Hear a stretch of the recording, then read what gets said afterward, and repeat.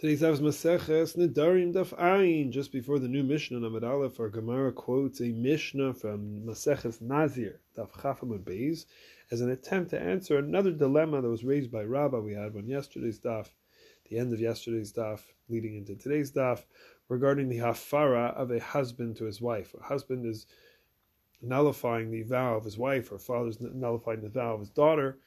When they say Kayim Lechi Hayom, they say that the vow has been ratified for you today. Maybe it means for today, but it's going to be nullified tomorrow because it has an expiration, or maybe because he never used the language of hafara, then actually it never gets nullified, even though he only said for today. In the quoted Mishnah in Maseches Nazir states, Hareini Nazira.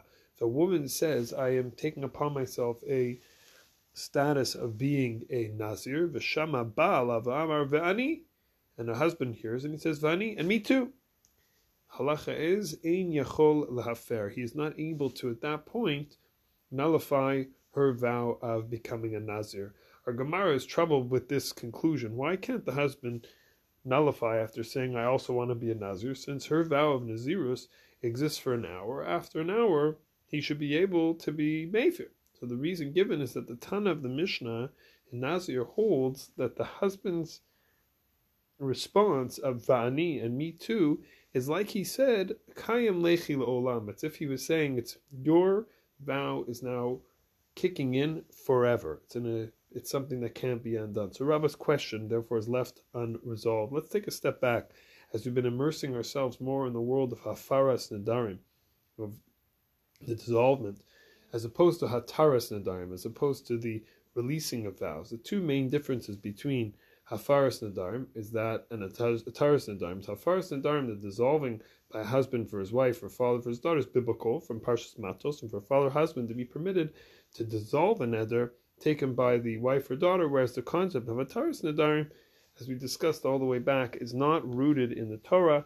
The words of the Rambam, Sefer Mitzvos Aseh Tzadikei, mitzvah number 95, Uba alanu hakabala shechacham gamkein matir haneder lakol. Says the Rambam, it comes from a place of Kabbalah. It's a svara, maybe it's a halacha l'Moshe Misinai.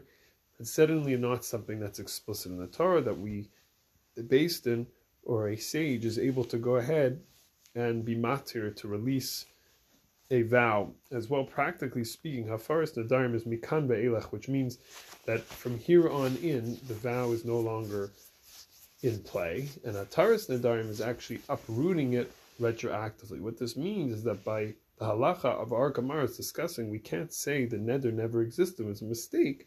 Rather, the hafara enables the vow to be overridden from now and going forward. What about Hataras Nedarim? As we know, the Beis Din looks into the situation and says to the person, if they would have known what the implications were of the vow, and they say, no, I didn't know what the implications was. So the Beis Din goes ahead and is matir lemafreya. They can go ahead and uproot it retroactively. One nafkamina case is on that Mishnah Nazir. The Gemara says, amazing thing, if the wife takes a Nazirus, she says, I want to be a Nazir, then her friend says, Va'ani, and me too, and her husband hears, and he says, no, I don't want my wife to be a Nazir. So it says, if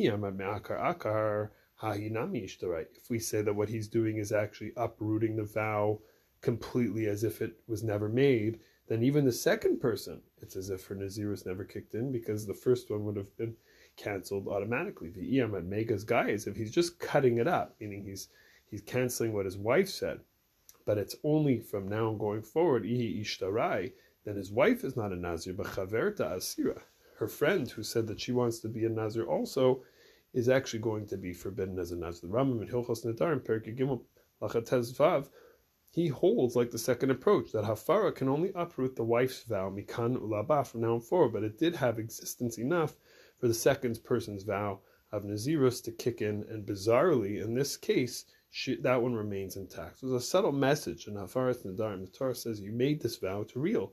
Your words matter. They can't be undone. We can do something for you now, but know that the impact happened, and this cannot be taken back.